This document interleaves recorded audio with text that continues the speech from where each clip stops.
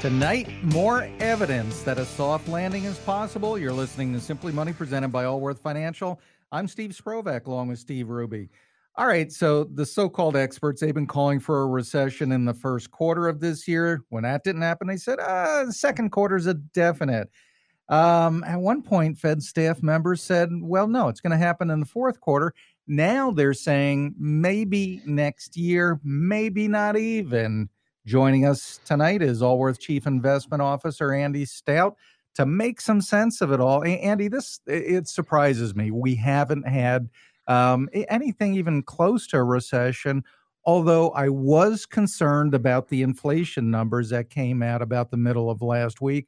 We've been seeing most of the inflation numbers come down considerably, yet there was a bump up last week and markets they kind of shrugged it off. I'm a little concerned. Tell us what came out, what the numbers look like, why they make sense or don't make sense in simply money terms. Well, looking at the inflation data, and we got a lot of data last week, Steve, on the inflation front. We got consumer inflation, which is commonly referred to as CPI. There's producer inflation, which is PPI. And also got some inflation expectations. Now, CPI, that's going to be the most important one, the most closely watched for a number of reasons. When we look at it, though, it's showing, I'll just kind of bottom line it first. It's showing that inflation momentum is slowing. So that's a good thing. That's good. So That's what we want to see. We do, because that means the Federal Reserve, our nation's central bank, which raises and lowers interest rates, lately has been raising them very, very aggressively. If they believe that inflation momentum is slowing and they think they've done their job, they'll stop rate hikes, right? I mean, we got the next meeting on September 20th, and the forecast is for no move. There's only like an 11% chance that the Fed would hike rates. But anyways, getting back to your question, Steve, on CPI and inflation, it increased 0.2% on a month-over-month basis. That was both That's the a pretty total big bump. inflation number. Yeah. 0.2%? No, that's not bad. That's Okay. relatively small. So we'll take the 0.2% increase. That was in line with expectations, and that's both headline and core inflation. Core excludes food and energy, and we like to look at that because it tends to be pretty volatile and somewhat out of the control of the Federal Reserve. But on a year-over-year basis, what's high? Core inflation is still at 4.7%. So that's the big number on a year-over-year basis. The headline inflation or total inflation is at 3.2%. It's brought down because of energy prices, and that's why the headline is lower than the core. But when we exclude food and energy, it's 4.7%. So that's not a great number. Producer price index, though, that's kind of wholesale prices. They were up even more, 0.3%. Again, it's not a massive increase, but to me, okay, if wholesale inflation is up a little bit, well, maybe that means down the road inflation is going in the wrong direction, which is something we obviously don't want. You're not concerned about that number either. Well, I think that number from the producer inflation, or PPI, was less encouraging. It did increase a little bit more than what was expected. I don't know if it's going to feed too much into CPI. And when you look at the broad picture on the slowing momentum, just to give you an example, like on the consumer prices or CPI, when you look at the last 3 months of core CPI and we annualize it, it's at 3.1%. That's not bad. That's not bad at all. So, that sort of number, when we can get an idea of how it's trending, that's something that's definitely a good indicator and moving in the right direction. And the last thing on the inflation front, I like to think about and look at is consumer expectations. And we got the University of Michigan's Consumer Sentiment Survey last week, and it showed that consumers' 1-year inflation outlook fell from 3.4% to 3.3%, and the 5 to 10-year outlook fell from 3% to 2.9%. Now, this is really extremely important because it tells us that inflation expectations are anchored, meaning people don't expect high inflation to continue.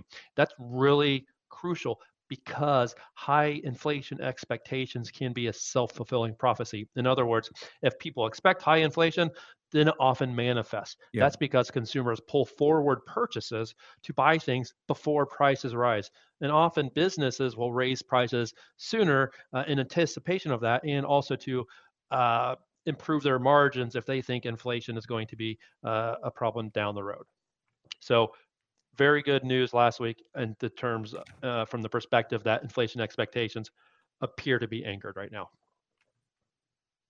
So I was looking at an article, Andy, that talked about a no landing scenario. We've been talking about soft landing, hard landing, but this no landing scenario hypothesizes that inflation is going to flare up early next year. What do you think about that? What's your reaction? I think the economy is, it's obviously been held up by the consumer, and we've had strong growth from a GDP, which is our total economic output or gross domestic product.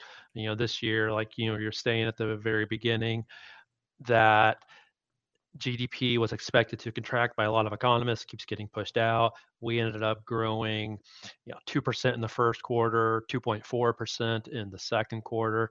Third quarter is currently tracking positive, and a lot of economists have certainly pushed back or out completely a recession this year into maybe next year, maybe not next year. And if things kind of stay in this no landing scenario, yeah, maybe inflation could flare up. That's not necessarily our base case scenario that we see that sort of situation happening, because I don't see the Fed cutting rates and anytime soon, right? I don't think it happens at all this year. Maybe not even the first half of next year. We'll have to see how the data comes in. But I don't think with interest rates as high as they are, that you're going to see a big inflationary spike. I mean, anything's possible, but I think it's more likely that the interest rates where they're at right now will continue to weigh on consumers, and you might see the consumer momentum really start to wane a bit more. You're already seeing that a little bit in some of the data, like retail sales, which we'll get tomorrow, where it's starting, the year-over-year number has been trending lower for the past couple of years. So just kind of showing things are starting to pinch. And if you look at a release we got last week on consumer credit outstanding. There's non-revolving, which is like loans for cars. Then there's revolving, Mhm. which is credit cards. The non-revolving came in really strong, but the revolving credit, which is people basically spending on their credit cards, decreased 600 million, which was the first decrease in 2 years. That signals that consumers might be tightening their belt, and that does not bode well for that no landing scenario Mhm. where you see an inflationary spike. Well, that would be interesting. You're listening to Simply Money on 55 KRC. I'm Steve Sprovak along with Steve Hruby. And if it's Monday, we're talking to Andy Stout, Chief Investment Officer of Allworth Financial. Hey, Andy, we've been talking about rate increases, and it looks pretty good that the Fed in September is going to hold tight and not do any rate increases. How about rate cuts? I mean, you mentioned you don't see it happening in the immediate future, but I just read this morning Goldman Sachs is expecting by June of 24 that the Fed may start 0.25% rate cuts. Do you buy into that? I think a lot of that will depend on two things. One, where is inflation at? How has it evolved Sure. between now and basically the next 10 months? That's a lot of unknowns to take into considerations. So not just the inflation evolution, but the second thing is, does the economy fall into recession? I mean, Right. if you look at leading economic indicators, they do suggest that risk is elevated. What leading economic indicators are, by the way, are data points that move before the broad economy moves. So when we have our own suite of leading indicators that we look at, and they do show that risk is elevated. So if you have a recession and inflation appears to be, no longer an issue, that's when I Hmm. think you'll see rate cuts. Now, it's possible we could get to the point where inflation is no longer an issue and we're still growing, and you could still see rate cuts because the Federal Reserve believes at that point possibly that we don't need to have restrictive interest rates as they currently are. But if you look at just what the market's pricing in, Goldman is basically saying what the market's expecting. Because if you look out to the middle of next year, the market's pricing in a 1/4 point rate hike by the May meeting, not the June meeting. So the market's a little bit in front of Goldman, but that's what's being priced in. But remember this, Steve, at the beginning of this year, Yeah, there were rate cuts priced into the market in the second half of this year. That's I know. clearly Yeah, I not remember happening. that. How things change. Let's talk about earnings for a minute, Andy. So second quarter earnings came out. What have the numbers shown us? Well, they've kind of been just like almost every other earnings season from the perspective that companies tend to lower their estimates, and then Wall Street lowers their estimates, and then Funny how companies that beat works, those isn't it? It's a lowered game. estimates, right? Yeah. It's a game, right? And if you look back over the past 5 years, basically 75% of companies have beaten those estimates. So that's the game they play. And what we see this quarter is the game continuing, where you have 80% of S&P 500 companies, which are your large cap companies, reporting better than expected profits. So we're seeing more of the same from that perspective. And if you look at the actual earnings growth rate, it's a similar story where Okay. you see the expected earnings growth rate compared to what actually happens, and you see a beat there. So heading into earnings season, Wall Street was expecting a 9% decline on a year-over-year basis. Now, where we're actually at, because we're about 90% of the way through earnings season, there's only another roughly 50 companies, large cap companies, still to Right. report. And right now, earnings are 6.8% lower, so not nearly as bad as that 9% a decline. Now, if we take out energy companies, because really the drop in oil over the past year, I know it's gone up here recently, but if you look at second quarter of 23 compared to the second quarter of 22, that really hurt energy companies. If we exclude energy companies from that equation, earnings are only 0.4% lower. So again, large cap companies excluding energy companies, their earnings are only 0.4% lower. That's basically flat on a year-over-year basis. So it's not as bad as the headline indicates once you actually dig into the weeds a little bit. Oh, great advice from Andy Stout, Chief Investment Officer of Allworth Financial. Here's the Allworth advice. Don't waste too much time looking at all the headlines out there. We got you covered right here. Coming up next, we just got the dollar amount that retirees could lose if Social Security's trust fund runs out of money. We'll talk about that next. You're listening to Simply Money on 55 KRC, the talk station.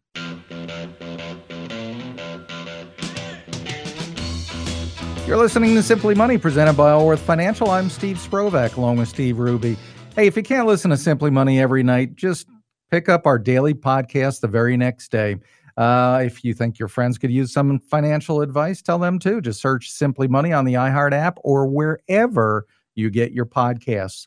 Straight ahead at 6:43, what could be the scariest part of retiring and how to overcome it. All right, Ruby. So the Bengals, they've gone through their 30 years in the desert and they're back with Joe Burrow. And financially, this is a whole new, I hate to say it, ball game. Oh, I see what you did there, Steve. So what you're talking about here is the news came out that they're actually worth $4 billion. This is incredible. That's a big number. Well, yeah, it depends on what you're comparing it to, because, I will give credit where credit's due. Cincinnati tied for second with a 41% increase in value. Right. This is along with the Las Vegas Raiders. Only Detroit actually had a higher percentage bump last year in 2022. So this is the Burrow effect, is what I would say. Well, no question. But the Las Vegas Raiders, they're a brand new team. So they went from basically zero. Yeah. Okay. So, all right, let's let those numbers are a little bit skewed or spun. Detroit in the basement forever, Mm-hmm. So, but what amazes me is that the value of the Bengals increased 41%, and that raised us to number last place. That's mind-boggling. That tells you how bad and how low value the Bengals have been for years and years. That jumping by almost half again in value still keeps them in last place. Yeah, for now, you're a Browns fan.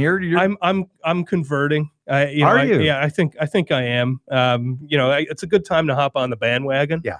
living in town. I've lived here since 2007. It's nice to be able to go to the games, and Borough is a lot of fun. Honestly, it really is. And everybody knows, even all other parts of the country. I was out on the East Coast this past week. They were asking me about Burrow. Is he done for the season? I mean, which obviously he's not, but no. Everybody knows Burrow, which means everybody knows the Bengals, and it's kind of fun. Yeah. There's no question about it. But with that said, the Bengals are still the least valuable NFL team, although $4 billion is a good number. All right, so it's a huge issue. Congress needs to figure this out. What are they going to do about the Social Security Trust Fund? That's the fund that pays out money to those that are eligible. And interesting research, we now have a dollar amount of what retirees collecting Social Security would lose in dollars and cents if Congress doesn't address this. Yeah, so I want to shine light on the fact that this is if Congress doesn't address it. And it is scary. This analysis was done by the Committee for a Responsible Federal Budget. Great name. Yeah, I know, right? And they actually calculated that hit that it would take. So a newly retired dual income couple on average would see a drop of $17,400 per year. That's a big number. It's huge. It is. It's $1,450 a month. Yes. I mean, that's a lot of money that otherwise could be going into the economy, could be going towards a vacation home, could be just for gas and food. Mm-hmm. I mean, that's a lot of money, and that's a big drop. This is serious. Yeah, it is. And for those that have earned more money over the span of their careers, they could drop $23,000 in benefits. Those that are depending mostly on Social Security haven't been particularly high earners over the span of their earnings. $10,600 less per year. Well, and the trust fund is the excess money that is really not there, which is the scary part. But it's all demographics. The reason for the problem is when Social Security was formed in the 1930s, there were about 40 workers paying in for every retiree, and the average age of death was 65, which happened to be the age you would collect your benefits. Now it's 2.5 workers for every retiree, and the average age of death is well into the 80s. So the numbers obviously have changed over the years. So, you've got to do something. There have been a lot of proposals. I mean, there's been 172 proposals brought in front of Congress since 1993.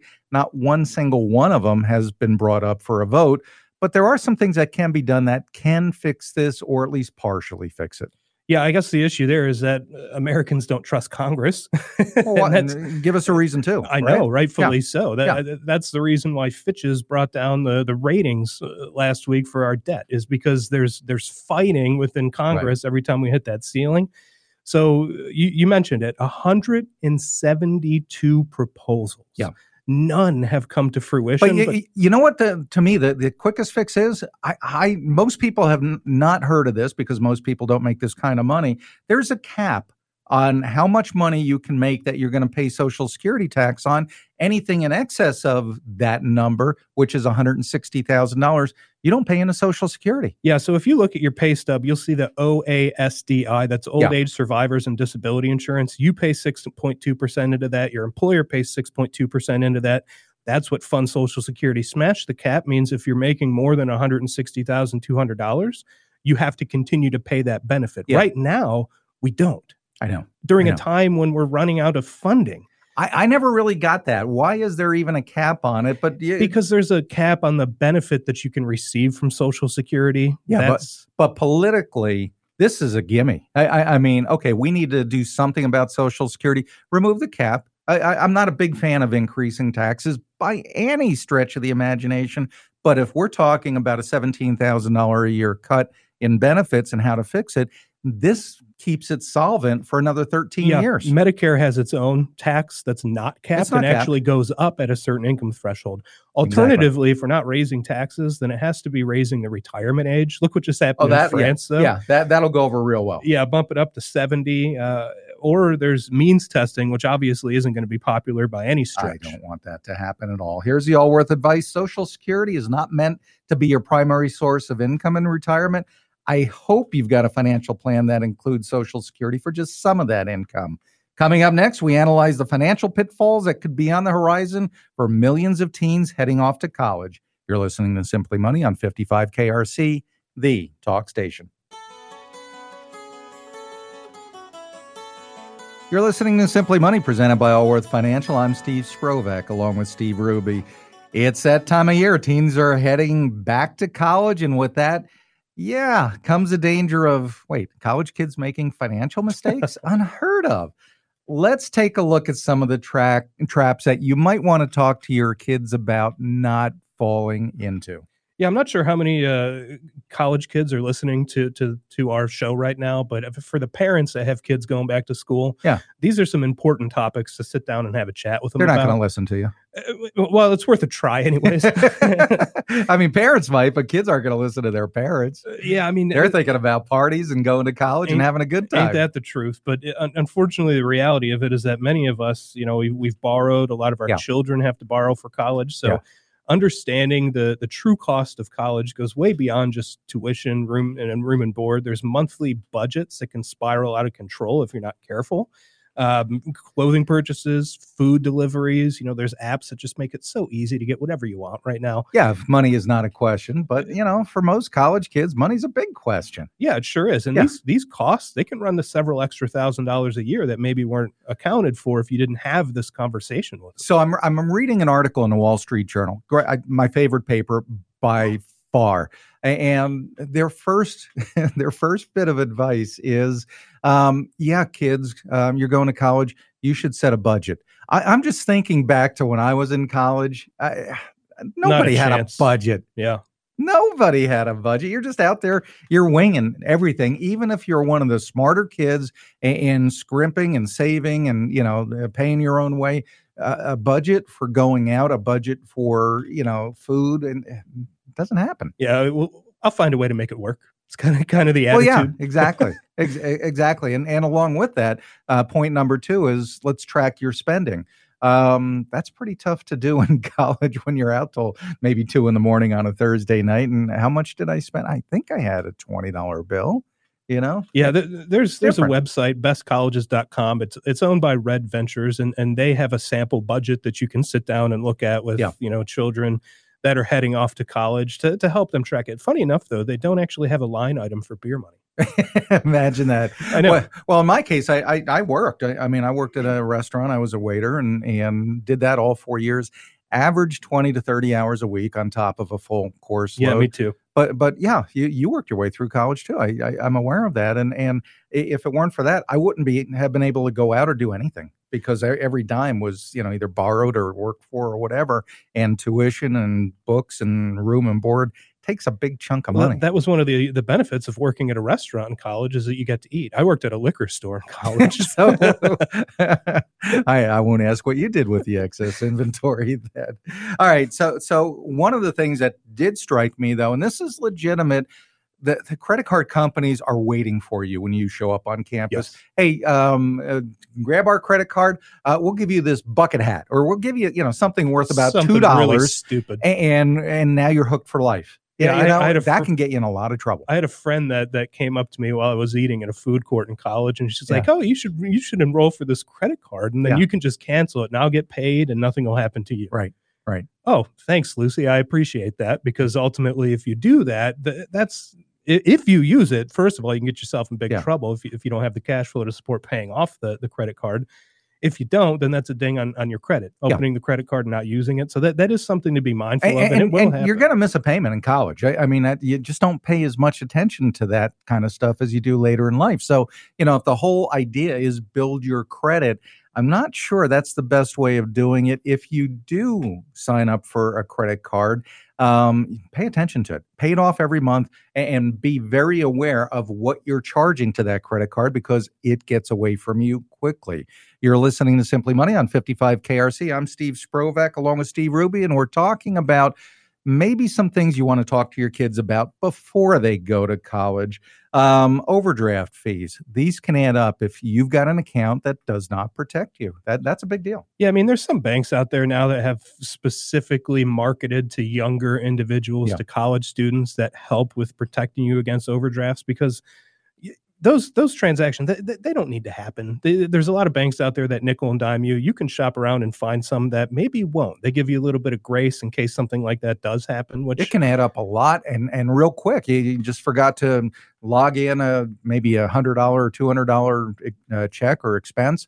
And, if you only had $5 and you did, a couple of you could write checks for next to nothing or use your debit card for next to nothing. And it might be a $25, $35 overdraft fee on each one. Yeah, I don't know how many college students have checkbooks these I know, days. that just gave away my age. Yeah, I think it did. I don't even think I wrote a check in college. All right. So let's talk about lodging. I mean, not everybody lives on campus. There's a lot of off-campus housing. My first bit of advice would be, okay, if you're doing an off-campus apartment, try not to have your name on the lease if you're going to have roommates that are friends of yours that are also college age, because stuff happens. Yeah, I mean, that's a good point. And living there over the summer as well, 12-month leases. Are you even going to be there?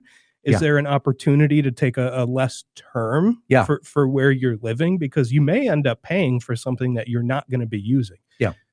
Okay, car transportation. I think every parent needs to set these rules up, these guidelines of what they're willing to pay for and what they're not. I know in my case, and I think yours might have been similar. I didn't get a car from my parents. They didn't give me a gas credit card. They didn't pay my insurance. That was on me. And that's a rare instance these days. I had a real piece of junk, real junky car that I got from the east side of Cleveland. And that was my transportation to and from college, which, by the way, was 99 and a half miles away from where I lived. Okay. Where my folks lived, where I went to college. And I paid for AAA, which was a great idea because they would tow up to 100 miles.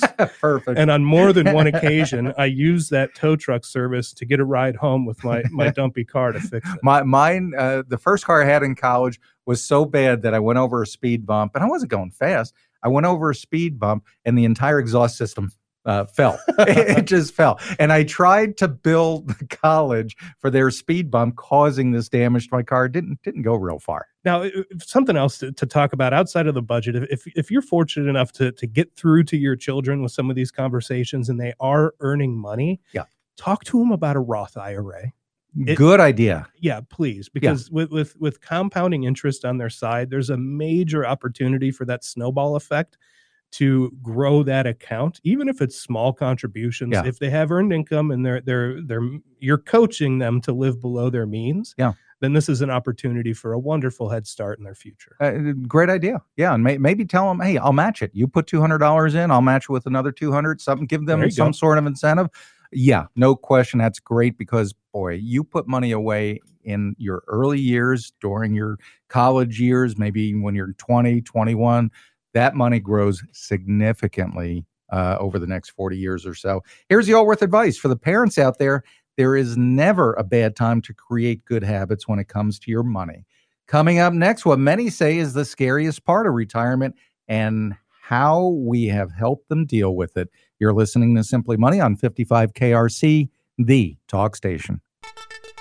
You're listening to Simply Money, presented by Allworth Financial. I'm Steve Sprovak, along with Steve Hruby. Hey, if you've got a financial question you'd like for us to answer, just hit that red button while you're listening to the show on the iHeart app. Record your question. It comes right to us, and we would love to hear from you. Straight ahead, the danger of taking what is known as a hush trip. All right, so you've spent all your life saving for retirement. You've worked hard. You've got money set aside. You've already done some sort of plan, and there's just one problem. Even though your plan says you're in great shape, you're afraid of actually retiring.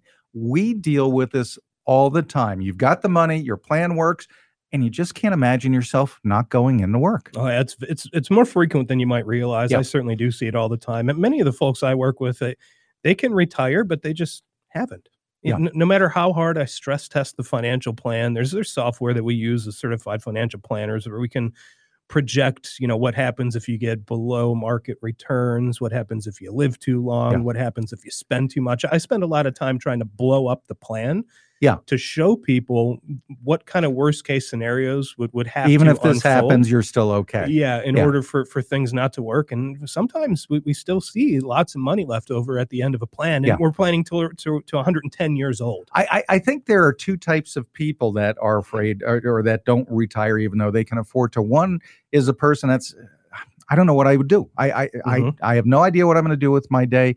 And the other is just the anxious person of, but I'm still worried about running out of money. And I've seen this. I was on vacation last week, and two of my good friends, both doing very well for themselves, mid-60s, certainly can afford to retire. One has no plans. He just doesn't know what he would do with his day. And the other has lots of hobbies, but he enjoys work so much because part of his job is playing golf with clients that I would rather have somebody else pay for my golfing. I get the second one. The first one, though, that's concerning, and that's somebody who can afford it, but they just don't know what they would do.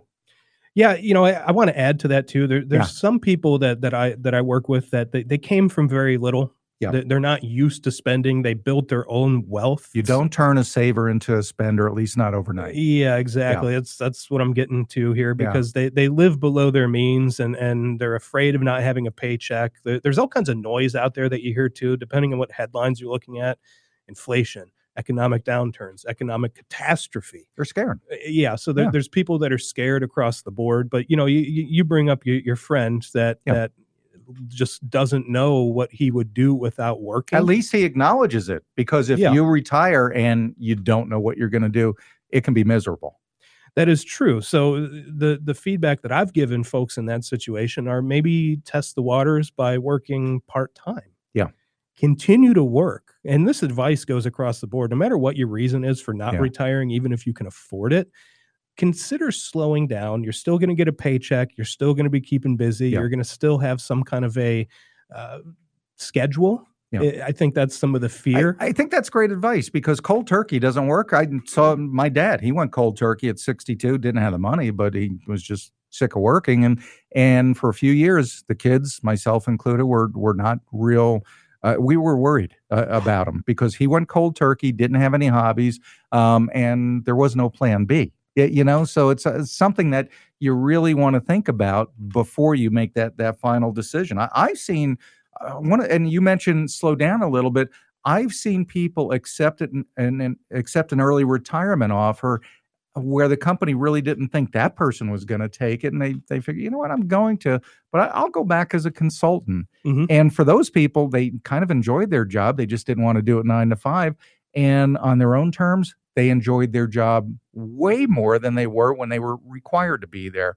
That's, if it's available to you, that's not a bad idea. That's a great place to fall, especially if depending on your role with the company and the type of work that you can provide as a consultant, you can charge a lot of money to offer those services. Well, yeah. Not always willing to pay it, but you can certainly try. Yeah. So, plan to explore new things. Yeah. So keep your schedule busy. That on the flip side, I explain to people that can retire, that don't want to retire. There's a lot of people that I work with they claim that they're even busier in retirement because they're social, because they're open to trying new things. Volunteering, for example, is a way to provide purpose. If you feel like work is your purpose, you can volunteer without the stress of work and deliver something that people appreciate. Exploring new activities, learning to paint, pickleball. How about that? No, I will not play pickleball. How about racquetball?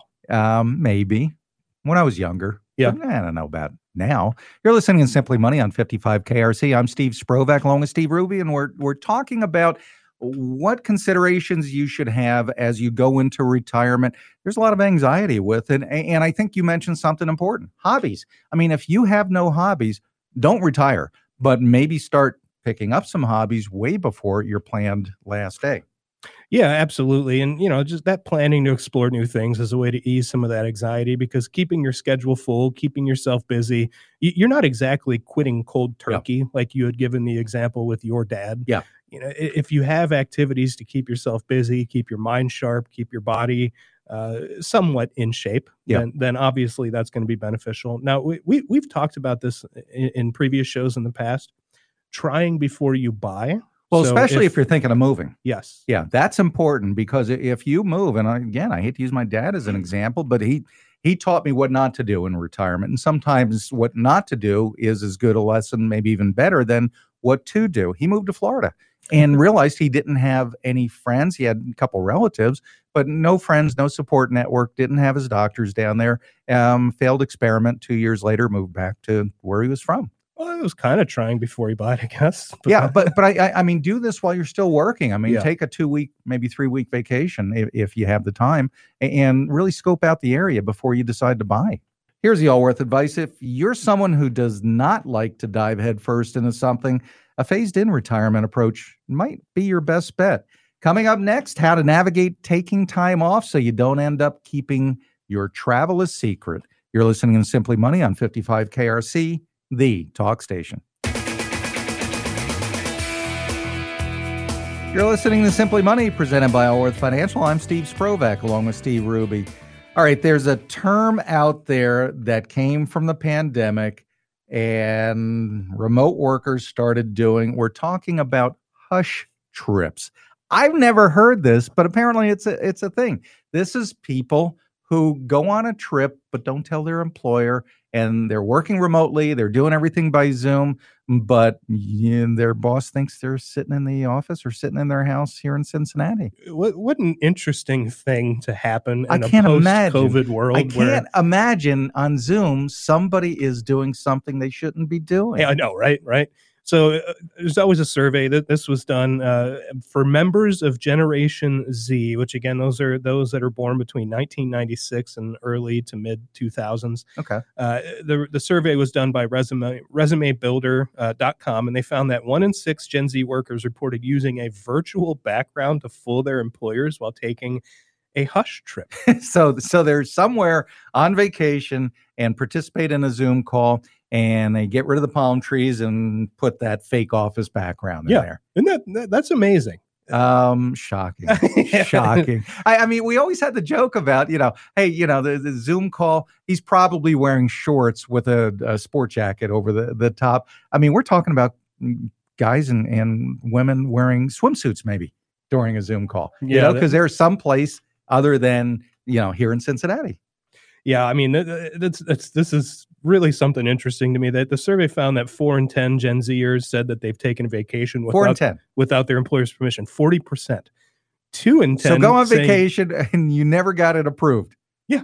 That's 40%. So I wonder, that's crazy. What it doesn't talk about is the work still getting done? Yeah. No. Because you Come don't on. think so? No way. There's not a chance. Yeah, I'll get right back on that. So, exactly. I just did a trip with a friend. It was something I'd been planning for years. My wife, daughter, and I, we met up with friends in Europe, and we did this trip together. He is a remote employee. Mm-hmm. He was doing this the whole time. No way. He was on the clock. Yes. To speak. Yes. How about, I've got a nephew that did it, but it was known by his employer. He writes for a travel company. Oh, that works. So, he's allowed to be remote, and he lives full time in the Cayman Islands. Jeez, that's a win. On. Yeah. Well, the reasons behind why these Gen Zers did it, a little over half of those that took these undisclosed reports. Yeah. Undisclosed trips reported that they did so because their PTO request was not approved. It's not approved, so you do it anyway. Yeah, 3 in 10 because they didn't have PTO, and another 20% because, get this one, they didn't want to use PTO.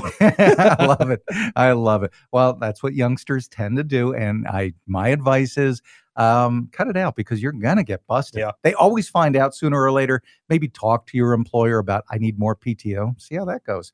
Hey, thanks for listening. Tune in tomorrow. We're going to talk about ways to boost your savings as you near retirement. You've been listening to Simply Money, presented by Allworth Financial on 55 KRC, the talk station.